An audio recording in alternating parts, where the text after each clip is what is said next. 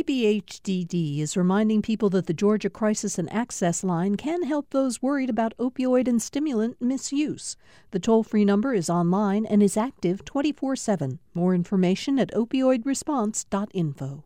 Thanks for listening to the Political Rewind podcast. Be sure to like and follow us and rate us on Apple, Spotify, or wherever you get your podcasts.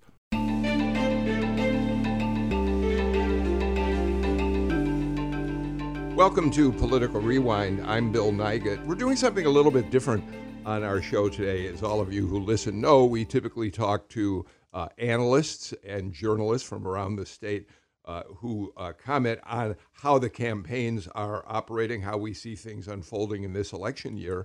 But today and one day next week, we are going to be talking to insiders for both the Abrams campaign and the Kemp campaign to hear what they have to say about how they see the race for governor unfolding, strategies for the final weeks of the race, and more. So we're going to start today with Lauren Groh-Wargo, who is a campaign manager for Stacey Abrams' campaign for governor. Lauren Groh-Wargo is a seasoned political consultant who's worked on campaigns in other states. But when she arrived in Georgia, she formed a partnership with Stacey Abrams that has been a pretty powerful force in politics in this state. She became the CEO of Fair Fight, the organization that she founded with Stacey Abrams. She worked, of course, closely on the campaign in 2018, is running the campaign this time around. And so we'll talk to Lauren in just a minute. And Patricia Murphy, AJC political reporter and columnist, whose column, Political Insider, you read on Wednesdays and Sundays in the AJC, and who oversees The Jolt, which is at ajc.com every day, has very graciously agreed to join us out of sequence because, Patricia, we realized that people like me and Kevin Riley, who will be on the show a little bit later, we're not out on the trail the way you are. And so we thought it was important we have you join us to share your thoughts and ask your questions of Lauren. So thanks, Patricia, for being here. Oh, Bill, thank you so much for having me, and I'm thrilled to be able to talk to you and Lauren today. So the chance to talk to the Abrams campaign manager for 30 minutes just with you and me I wouldn't miss it. So thank you for inviting me, and thanks, Lauren, for joining us. Absolutely. Well, Lauren, we really are glad you're here. So let me start by pointing out that we don't talk about polling on this show very often, at least not in a specific way. We've sort of said there's been a general arc in which the Kemp campaign appears to have an edge of a couple points here and there in some of the polling. I will tell you that we ended the show yesterday by saying anybody who thinks that you can count Stacey Abrams out just because of a few poll numbers and some articles which have suggested that the momentum in the campaign isn't what it was in 2018, doesn't understand politics in Georgia today. So having said that, we see today two new polls, Quinnipiac and a poll from an organization called Echelon, which put it as a dead heat.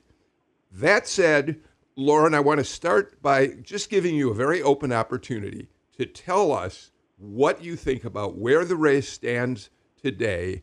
What's the dynamic? Where are you headed in the weeks ahead?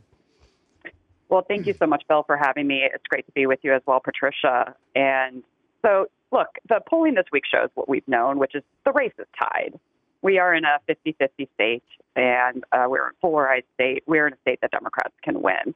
And that is absolutely the case. And I've actually been laughing a fair amount in the past couple of weeks because every 2 years now for some time, going back to 2016 very acutely, there's been a narrative that, oh, Georgia's not competitive, et cetera, et cetera. I'll go back to 2016. We were making the case then that we should have been a presidential battleground state, and we saw our neighbors over to the northeast in North Carolina get a huge investment from the presidential, Georgia get next to nothing, and the outcome being the same. Georgia has been competitive for some time.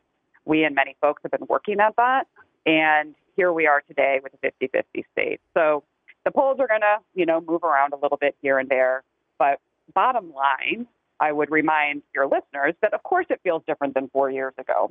Trump was in the White House 4 years ago. There's a different kind of energy, a different kind of moment in our country.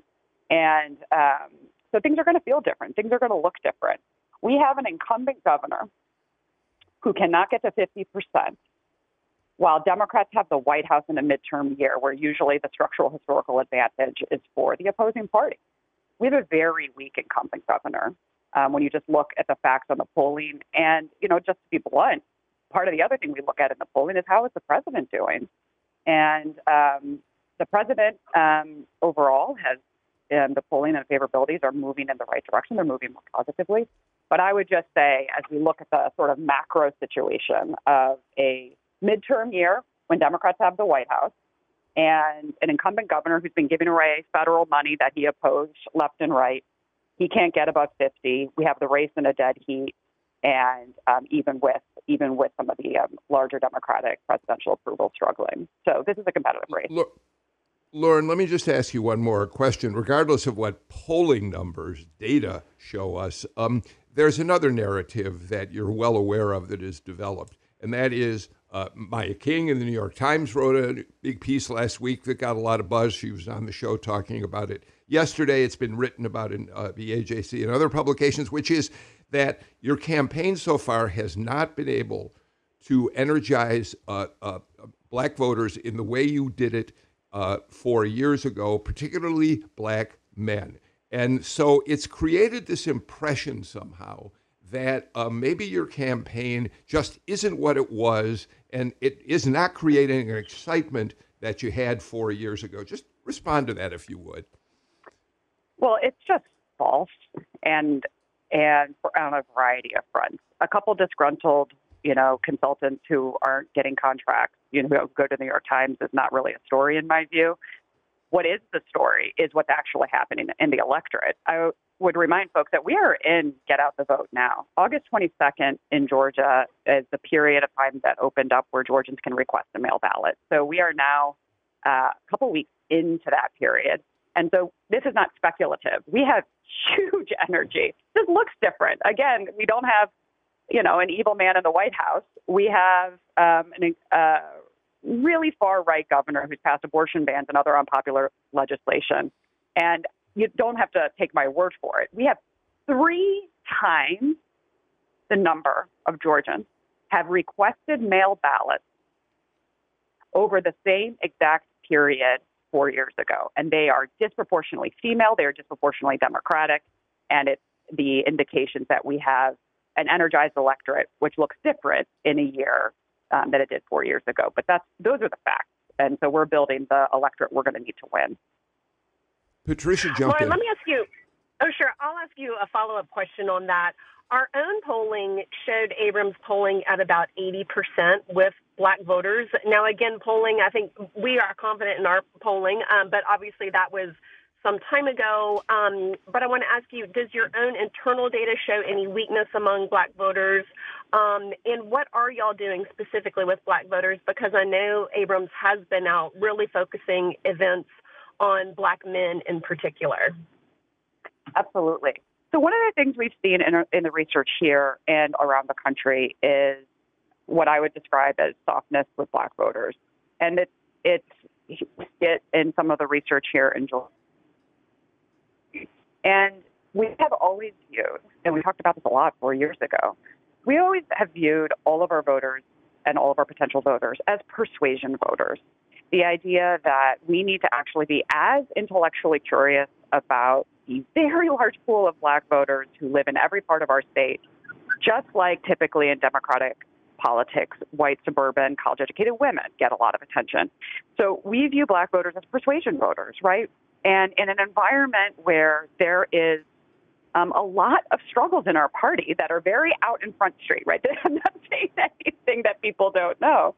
When you look at Biden's approvals and the entire conversation, is that black voters, like white voters, like suburban voters, like Latino voters, want to know what the plan is to deliver for their families. And there is, frustration on that. And so we believe that through all of our research, there's not a problem with black voters, but we have to work for their votes, just like we need to work for everybody else's votes. And so we invest resources in polling and focus groups and lots of outreach and lots of direct voter contact and mail programs and digital to Black men, Black women, young Black voters. I think the folks on this panel understand, but sometimes what gets lost in some of the national media is that Black voters are a very large and powerful force in Georgia. In all battleground states, we have the largest share of our voters are African American, much more than our northern battleground states. And so we have never taken those voters for granted. We are working our tails off for them, just like we're working our tails off for white women and white men and Latinos and AAPI voters. We are running scared. We are trying to unseat an incumbent, and we are working to earn those votes. And as we do that work, what we can see is that we are going to get those support levels that we need. Because when you look at it at the end of the day, both Raphael Warnock and Stacey Abrams are very strong with Black voters. And we know that when we do the work, we will get that work back out. We will get that support back in return. But we're not taking anybody for granted in this, Patricia. And I know you and I have spoken about this. Talk a little bit about the issue of abortion. We have seen that become a huge focal point for Democratic campaigns, but I'm also hearing it, of course, from women out at events who I'm talking to. What role do you see abortion playing in this contest with Brian Kemp, and how do y'all activate voters around that issue? I mean, this is just a huge issue. Brian Kemp's abortion ban is such an extreme ban. So, Bill, I hope you'll bear with me. I just want to be really plain about what this is, because part of what's going on is some of the things that women talk about privately are now out front. And we've done just a number of focus groups. And then, Patricia, same as you, I get pulled, physically pulled, like my elbow pulled by women at every single event I go to. When you have an abortion ban at 6 weeks, and there's the way the personhood provision and the life of the mother exceptions have been written, you have to prove that your miscarriage is not an elective abortion. When you have to have a police report to access an abortion after rape or incest, let's break down what that actually means. About 1 in 4 pregnancies end in miscarriage. So when you talk to real women and men who love them, everybody has a miscarriage story, right? And some of them manifest like an elective abortion. And these are such common experiences that when you think about women and doctors potentially being investigated for an abortion for a miscarriage, you're talking about everybody. Number 2, the statistics on sexual assault. Everybody knows. They themselves or know women who have been sexually assaulted. These are just normal things that women talk to each other about. And so when you look at something, the statistics are something like 25% of women have been raped or there's been an attempted rape. So not all of those rapes end in an unwanted pregnancy, but it's so common. So I think what Kemp's team in this really extreme ban has missed is that we have, quote, pro-life women, Republican women who move away from Kemp on this issue because of its extremism. We have internal research that says 80% of Georgians across the board are extremely concerned about what this means for women who have miscarriages potentially being investigated. And this is not speculative, right? We have prosecutors on the record saying that they're going to have to investigate and look into these things. We have women who've been denied ulcer medication in Georgia because those same medications could induce an abortion. This is not speculative. This is real. This is here. And I can tell you, one of the things that we don't talk about, Bill, you talk about not talking about the polls. One of the things we don't talk about out loud in public is focus groups, which we have done over 15. And as we were really trying to understand this bill, I'll share an insider story for you, Bill. Give you that insider you're looking for. In, I believe it was August, we just happened to have 2 nights in a row the following focus groups. And I'd never done them personally as an operative. I'd never done them back-to-back on consecutive nights. One night we had infrequent voting young Black women.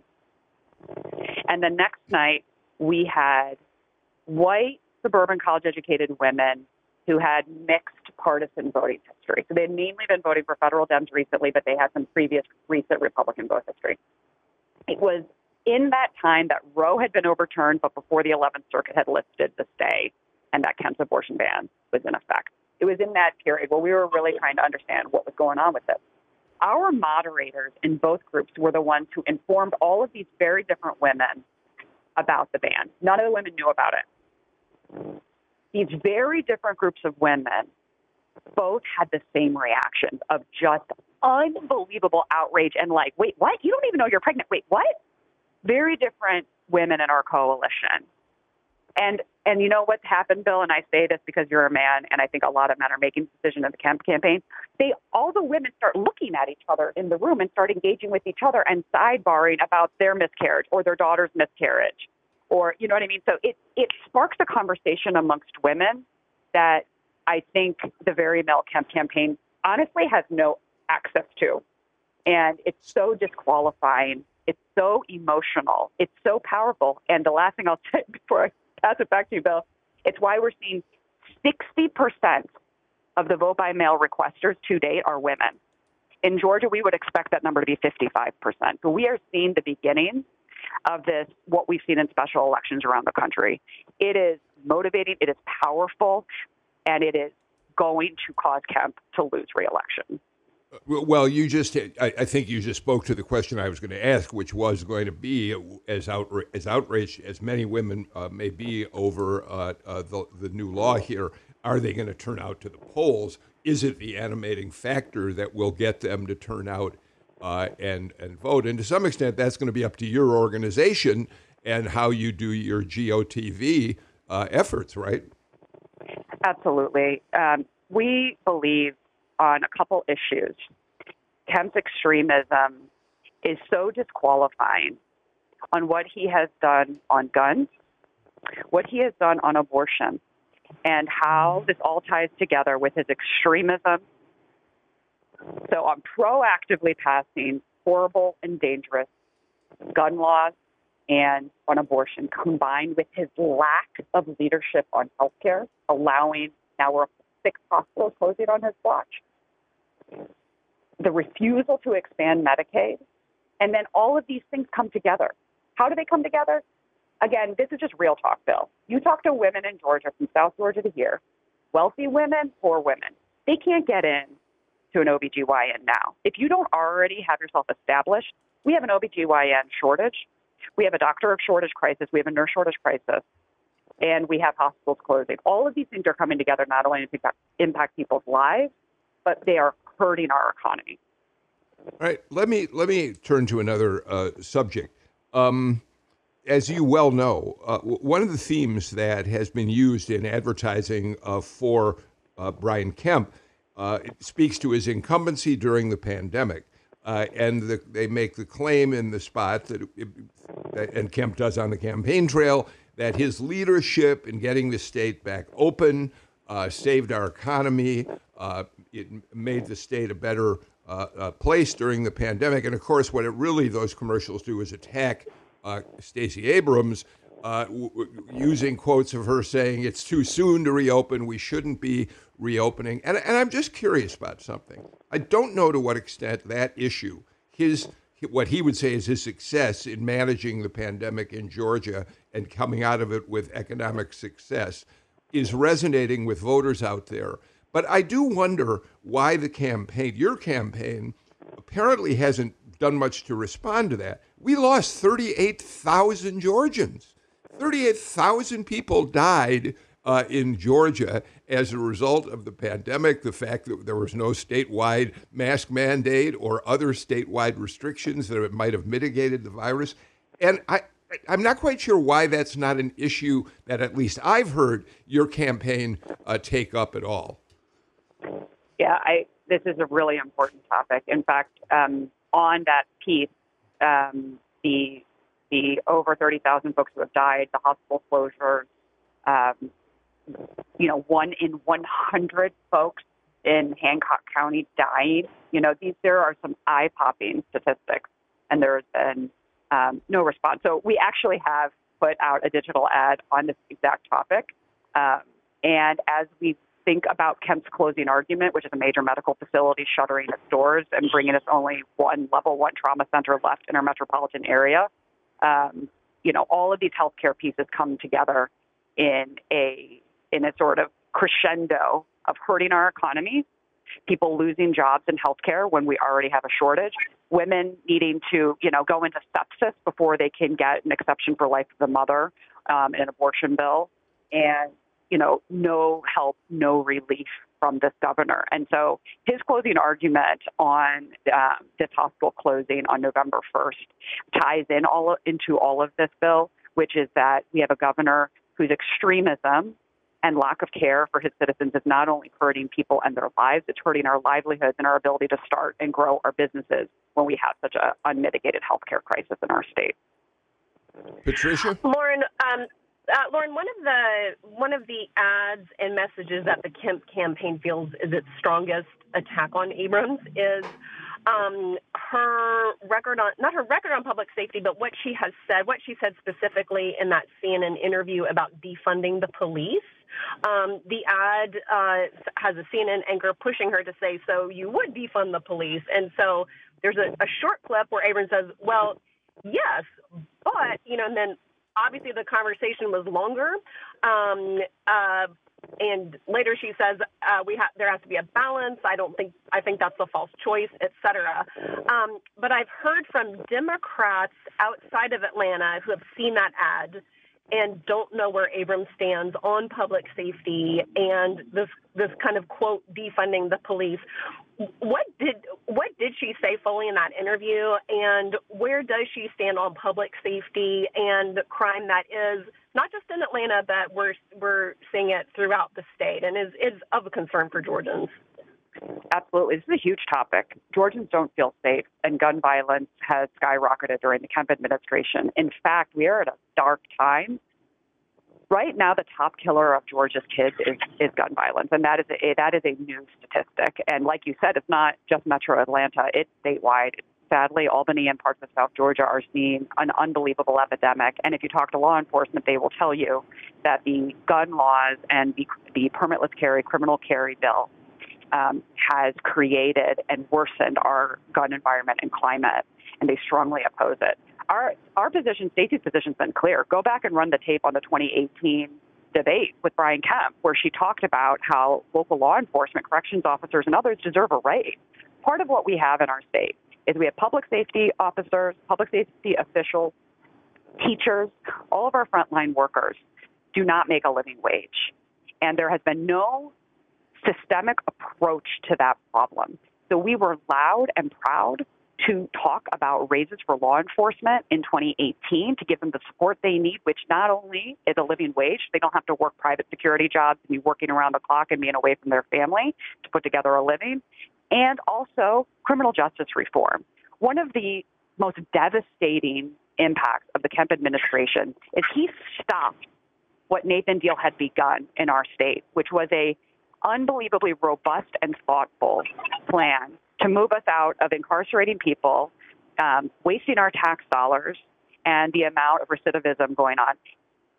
Nathan Deal was a national leader in both parties on really dealing with criminal justice reform in a way that was both humane and better for our economy. Kemp stopped all of that. Stacey will restart that, and we'll look at how do we have criminal justice reform, how do we support law enforcement in a real way, and how do we actually tackle these issues of violence in our communities. Our correction system is broken. We have juvenile corrections officers who are paid poverty wages. There's like a 90% turnover. We need to tackle this, and that's what our plan is. And the last thing I'll say is go to StaceyAbrams.com/policy. We actually have a thoughtful approach to bring these stakeholders together, prosecutors, law enforcement, advocates, formerly incarcerated, to actually tackle these issues that are very real of both safety and justice. Go to Brian Kemp's website. What does he say? He sticks a gun in a child's face on TV and thinks that's cute and says he's going to round people up in his truck. He does not have a serious approach here. Well, I do want to be clear that we're talking now about an ad from 2018. I understand why you would call it relevant today, but let's say he's not running that ad in 2022. So here's the I want to. Can we talk for a few more minutes, Lauren? You okay on time? Okay. The big question I think about crime and public safety, about crime and guns, is which one trumps which. In other words, it does feel as if people may be more animated to vote around the issue of escalating crime than proliferation of guns. Proliferation of guns, unless you can connect it in a very visceral and direct way to crime, seems like a harder sell, Lauren. Well, I can tell you this. Again, let's just bring it down to real talk. The Uvalde massacre in Texas in school happened the last week of public school in Georgia. Those of us who are part of the school system, as in their parents are married to teachers, I happen to be both. I'm both a parent of a public school kid and married to a teacher. All the parent networks, all the teacher networks, it was the cliffhanger at the end of the school year, right? And then we just had 2-3 weeks ago, a mass shooting in Midtown in the middle of the day, one of whose victims' life was saved at AMC, right? So the drumbeat of gun violence in our communities is steady and constant and happening in the Publix parking lot in Decatur and happening in low-income parts of South Georgia. And so going back to that focus group example, Bill, one of the other great things about that example is those young black women, they carry weapons. They do not feel safe in our state. And they see themselves as responsible gun owners. And they think what Kemp has done is reckless and irresponsible and is part and parcel to the problems in crime. Here's the deal. This is on Brian Kemp. Ask his people next week. He said he was going to be Mr. Law and Order. He was going to fix crime. Crime has gotten worse. There are more guns in our streets, and our gun culture is out of control. And we hear about it from voters in all of our research. Okay. This conversation is really valuable, I think. And I want to call an audible here. If you, Lauren, and you, Patricia, are open to this. We'd initially said we were going to let Lauren go on to other things right about now. I'd sort of like to keep the conversation going for a few more minutes. And actually, I'd like to bring Kevin Riley in because I think Kevin would be valuable at this part of the conversation too. So, are you okay with that, Lauren, Patricia? Are you both willing to stay on for a while? All right. So let's do this. Chase McGee, let's take our first break. And when we come back, more with Lauren Groh-Wargo, pointing out, by the way, that next week it'll be the Kemp campaign's turn to do the same thing we're doing today. You're listening to Political Rewind.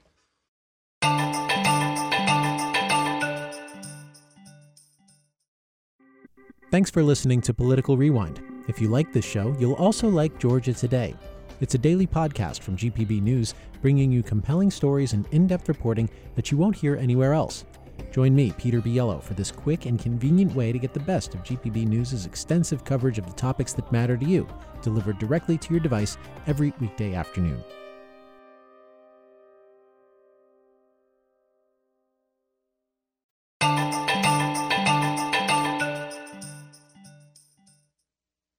Patricia Murphy and I are going to continue our conversation with Stacey Abrams campaign manager Lauren Groh-Wargo, and we're joined by the boss himself, the editor of the Atlanta Journal-Constitution, Kevin Riley. Kevin, I'm really glad that you can join us at this point in the conversation. And I'll give you a chance to ask a question in a minute. But Patricia, I want to ask you one, and then Lauren's going to probably want to respond to this. When we think back to the 2018 race, the Abrams campaign was laser focused on a couple of major issues, it strikes me.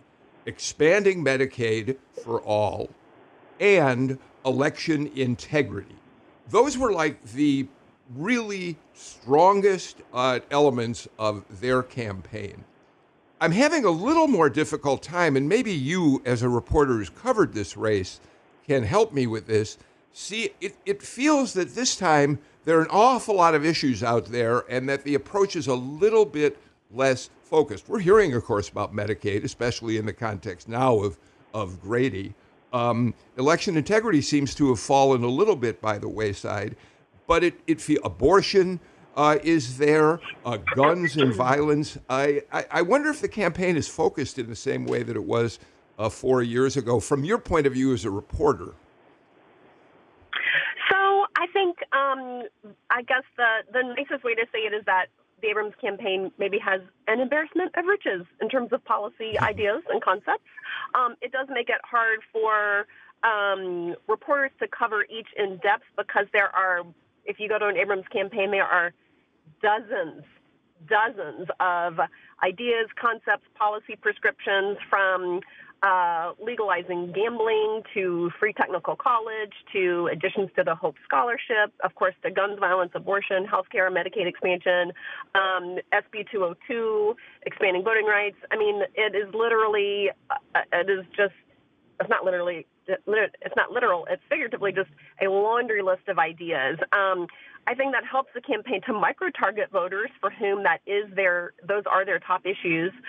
It may make it harder to overall have a single message to glom onto.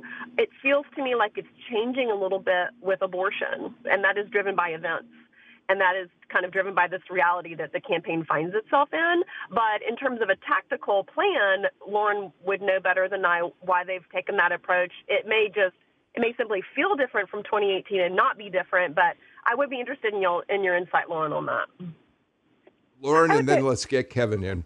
Sure. I'd say a couple of things. One of the big differences this year is we are trying to get a guy fired. And last time it was an open seat.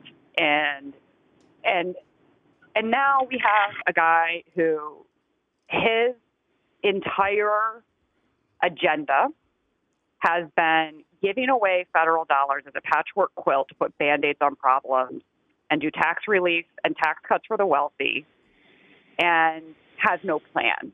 So the contrast we are painting is we have a plan and we don't have to raise taxes, and we can actually get cash in Georgians' pockets and invest in our communities without raising taxes. That is the basic distillation, and that we will defend your rights and liberties up against this other guy who wants to strip your rights and liberties, be it your liberty to have healthcare choices for your uterus and your body, whether it is your liberty and freedom to vote, whether it is your freedom to marry.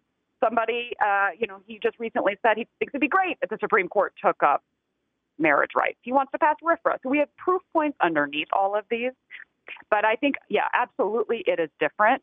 And absolutely, back to the previous question, it's black voters, white voters, brown voters. They want to know a plan. They are struggling. They are hurting. Kemp's out here like throwing a little $100 at teachers to buy supplies, but has nothing in his education plan around how we fix the teacher shortage and pay a real living wage. I'm married to a teacher who's been teaching for 10 years in the public school system. Do you know so, first of all, he doesn't think my marriage is real. She makes $55,000 a year. So these are real issues, and we are all in this for our kids and our families. This is not some, gun-slinging, throw people in our pickup kind of game that the Kemp operation seems to have. This is about how do we actually get money in pockets, how do we actually invest in communities, stop the hospitals from closing, get real health care so that we can actually have an economy and a business climate where we can grow small businesses and actually serve our people. Two quick details. Kemp's tax cuts have been across the board, as have the tax refunds, and the teacher pay raises have been across the board as well, 2 teacher pay raises. I just want to fact check that a little bit. Brian Kemp has done one-time cash infusion and has literally put an education plan on the website that neither addresses the salaries that are some of the lowest in the Southeast, nor addressed the teacher shortage. And number 3, he is fixing the fact that one of our 2 level 1 trauma centers, he is throwing ARP funds against it, which he called ARP funds, quote, a slap in the face of working Georgians and unacceptable. This guy cannot have it all ways. Either the Biden economy sucks or the Biden economy is great. Either these federal dollars are great or they are not. But he is not actually solving the systemic issues facing our state. Kevin Riley, why don't we get you into this conversation? Yeah, I feel like I'm sprinting along, but the tracks while trying to jump on a very fast-moving train here, Bill. So, so Lauren, this idea of investing in the state. I mean, I know that you've just sort of touched on that, and Stacey Abrams has talked about that. But be more specific. I mean, I think the governor makes a strong case that we have these one-time budget opportunities with the way the economy's gone with the federal money, and we should do nothing that creates an ongoing cost for the state. And I think that Stacey Abrams is arguing in this time of largesse, we ought to make major investments in our state. So, I mean, convince me that she's doing something that's sustainable or wants to do something that's sustainable. Yeah, look, we are in a larger generational moment with the funds available to our state and our budget surpluses. And at the same time, we have a school funding formula that has not been updated. At the same time, we have hospitals closing. And at the same time, we have corrections officers and others making poverty wages. So that's why we've laid out an actual plan with a budget on how we can do this using the governor's own projections on our economy and our future budget to do this without raising taxes. So if you literally scroll down to the bottom of our policy page on our website, we have posted a spreadsheet on how we can expand Medicaid, how we can fully fund our schools, how we can provide free technical college, how we can provide need-based aid, how we can get teachers an actual living wage, bump those starting salaries up, get average teacher pay competitive, all of this without raising taxes. And we're putting our money where our mouth is. So we've gone ahead, Kevin and all, and we've had Moody's take a look at our projections. We've had Mark Zandi, one of the top economists nationally, take a look. So I'll make a little bit of news here on Bill Nigut. They're about to release an independent analysis. They don't do this for money, on our plan. So we had Alan Essig write it, who ran Georgia Budget and Policy Priorities, who knows our state budget well. We tapped other local economists, but we're going a step further, and we opened up all of our budget and plan to Moody's, and they agree with us, and they will be publishing soon an independent analysis that shows we can do all of this without raising taxes. Georgians are in crisis, and I don't know that the governor understands it, but we do. Our folks are struggling. People are living paycheck to paycheck. Sure, they have jobs. They might have 5 jobs. We have got to do something here to make this the best state to live in and work in and raise a family. And we believe we can not only put cash in working people's pockets, we have a plan to put checks in the pockets of families who make under $250,000 a year, as well as dig into these problems that are really hurting our families in the education and healthcare system. Well, Lauren, when is that Moody's report going to be out? I mean, don't tease us and then tell us it's not here. Imminently, yeah, no, imminently. And we will send it right over to Patricia and the AJC. We take this stuff seriously, right? Well, send it to us too, Lauren. Oh, I'll send it to you, Bill. Don't worry. GPB will be on the top of the list. GPB will be on the top of the list. Look, this stuff is serious, and we're going to show our math. We need to, right? And the governor has no plan. All right, I think, Lauren, you've been terrific in extending your time on our show today, and I'm really grateful to you for doing that. It's been interesting and informative to hear you talk. And I do want to point something out to our listeners. You all, in fact, said you would be interested in doing this on our show, which I thought was really wonderful.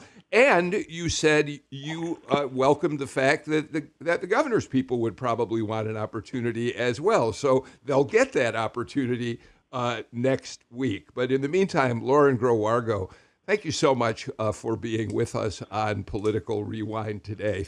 Take care. Thank you so much, Bill. It's been great. Take care. We'll be back in a minute with Kevin Riley and Patricia Murphy.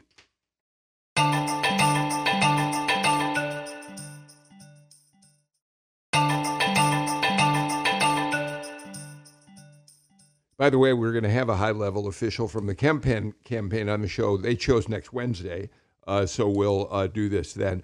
So Kevin and Patricia, we could have kept talking with Lauren, but obviously she has points that she's making in support of her campaign, and I think it's important to spend a few minutes with the two of you sort of talking about what you heard, what you liked, what you wondered about. Kevin, what were your thoughts as you listened to the first part of that interview? Well, I wonder, and I'm really interested to know what Patricia thinks about this, because she's done such a great job covering the abortion issue in Georgia. They really want that to be the issue. I mean, I think that Lauren couldn't have been much more clear about that. And my question is whether it will be. Because if it is, I think a lot of us believe that puts Stacey Abrams in a position of strength. If you know, so many women in our state are animated over this and plan to go vote and believe that the direction of the state is wrong, that could be just a dynamic that changes everything. But is that true in the way that Lauren insisted that it is? What do you think, Patricia? So I think that will be true for some voters. It is the first time in nearly 50 years that women are going to the polls, and the issue of abortion has not been settled at the Supreme Court. It has been overturned at the Supreme Court level. And that is just it is such an unprecedented way for women to engage with the abortion issue, that it is not protected at the federal level through the Supreme Court. And it has been sent down to the states. And in many of these states, including Georgia, very restrictive laws have been passed in some cases when I think the lawmakers didn't really think it would go into an effect. And so I think for some women, this is an issue that's more than an issue on a ballot. It is a reality that they are still grappling with. Who makes these decisions for women? Who should make these decisions for women? Who in the heck is their state lawmaker?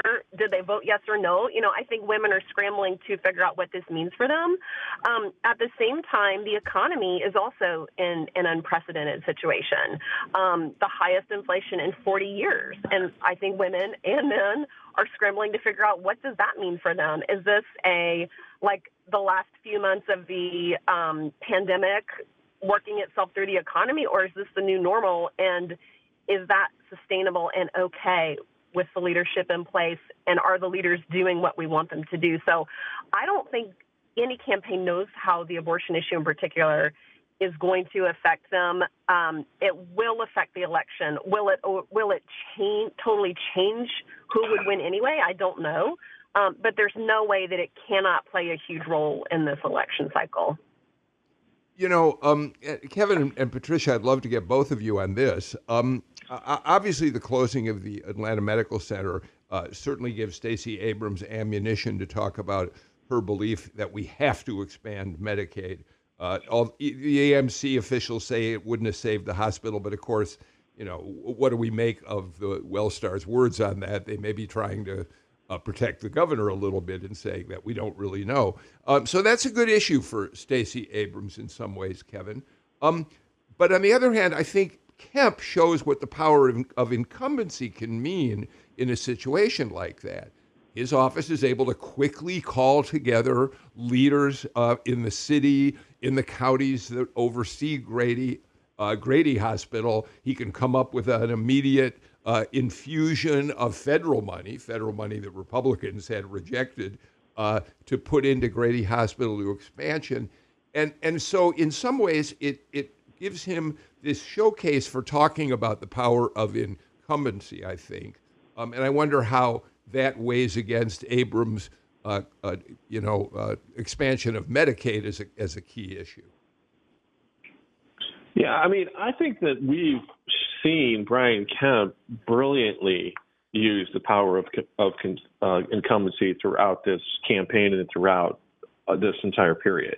And I think the closing of Atlanta Medical Center is an example of what he can do, as is the case with all the federal money he's doling out. I mean, I know that the Abrams campaign keeps wanting to make the case that he was actually against that federal money, but that doesn't change the fact that he stands up at a news conference and delivers a whole bunch of good news to different organizations. It seems like almost every day he's doing something like that. And Patricia, you're welcome to weigh in on that, but I also, again, in terms of the power of the office, Kemp can celebrate the acquisition of Hyundai, the acquisition of Rivian, There's an interesting development in the Hyundai plant that we could talk about for a minute, but nevertheless, those are economic development announcements that once again seem to accrue to his advantage as a guy who's gotten things done as governor, yes? Yes, and, voters don't have to guess what it would be like for Brian Kemp to be governor. They know, and it is much harder for somebody who's not the sitting governor to say, trust me, I'm going to be better than this guy, and I can do the job, and you're going to like what happens afterward. It's just a lot more work to convince people to fire somebody than to just choose between the two. And for Kemp, he and his team have worked very hard to have a good message for both the primary that he won and the general election. So those tax cuts were across the board that he signed, and the tax refunds were across the board, and the teacher pay raises and the law enforcement pay raises. He and his team have made sure that they have a record to go back to a general election electorate and audience to also say, I've done all of this. And on top of that, his huge fight with Donald Trump, I do think, has inoculated him from more moderate voters' concerns that there's this sort of wacky pack of Republicans, and he's one of them. He created an independent brand for himself almost by accident, but just by doing the job he was in. And I think that helps him a lot right now as well. On the other hand, Kevin, as the editor of a major newspaper, you are well aware of how the stories that appear in the news can shape thinking about many issues, including political campaigns. And the number of stories that have appeared, New York Times, Washington Post, your own paper, that have suggested that Abrams is struggling a bit more to build the same coalition of voters that she had in 2018, at least creates an impression out there of a lack of momentum. Now, Lauren tried to address that and claims that it's not true, that the momentum is there, and you can see it in terms of applications for absentee ballots. But that does leave an impression, I think, out there that the Abrams campaign, unfortunately, has to fight against as hard as they can. Well, as a practical matter, during that last campaign, Stacey Abrams came across as sort of a force of nature. She was relatively new to the statewide audience and certainly to the nation. She ran a campaign that was unexpected. I mean, the way she went, totally progressive, was against Democratic norms in Georgia. And she was the new kid in town. And so all of that, helped her and made her a better story. Now I wouldn't say she's old news, but there aren't a lot of surprises in what you want to know about Stacey Abrams. There's not as much curiosity. There isn't. And I just think that that's a normal thing in the career of anyone who's high profile, whether they're playing on a baseball field or they're a politician. Patricia, what do you make of that? So voters know both of these candidates. They have already seen them both. They've seen them side by side. We've been through this before. One piece is that we do have 1.6 million new voters since 2018, and that's about a fifth of the electorate who did not consider these two candidates the last time around. And the second is that we just have different dynamics working for and against both candidates, although the impressions of who they are very well baked. So we have that national environment that is much better for Republicans, particularly on the economy. And Brian Kemp's economic message, I think, tends to be stronger than most even other Republican governors. But again, there's also that abortion issue that I think is going to really scramble the issue set for some voters, not all voters, but that is so unusual and unprecedented that the Abrams campaign is working very hard to take advantage of it. But before we leave, Patricia, I do think we should point out that this news that the White House has reached a tentative agreement on to avert a rail strike, which could have crippled us in terms of supply chain, obviously, is another victory for President Biden, who's had some big victories during the summer months, and his approval numbers are already moving up.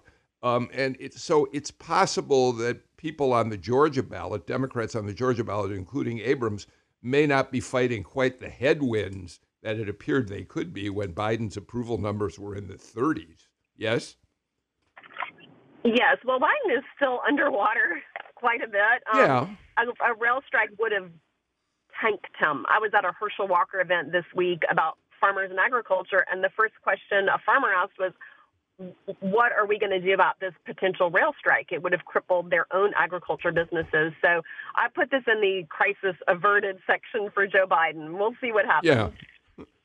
Kevin Riley, last point, real quickly. We said at the beginning we don't spend a lot of time talking about polls on the show, but we sure do talk about your polls because we find them to be very, very credible. I think your folks are telling us on air that you've got a poll coming out pretty soon.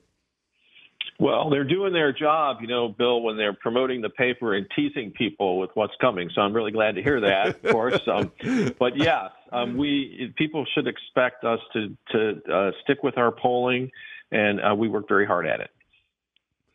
Kevin Riley, Patricia Murphy, thank you for joining me for a really fascinating conversation. As I said, next week, the Kemp campaign will have its turn to talk with us about where they're headed in the last weeks of the election. We're out of time for today's show. Join us again tomorrow. In the meantime, I'm Bill Nigut. Please take care and stay healthy. Bye-bye, everybody.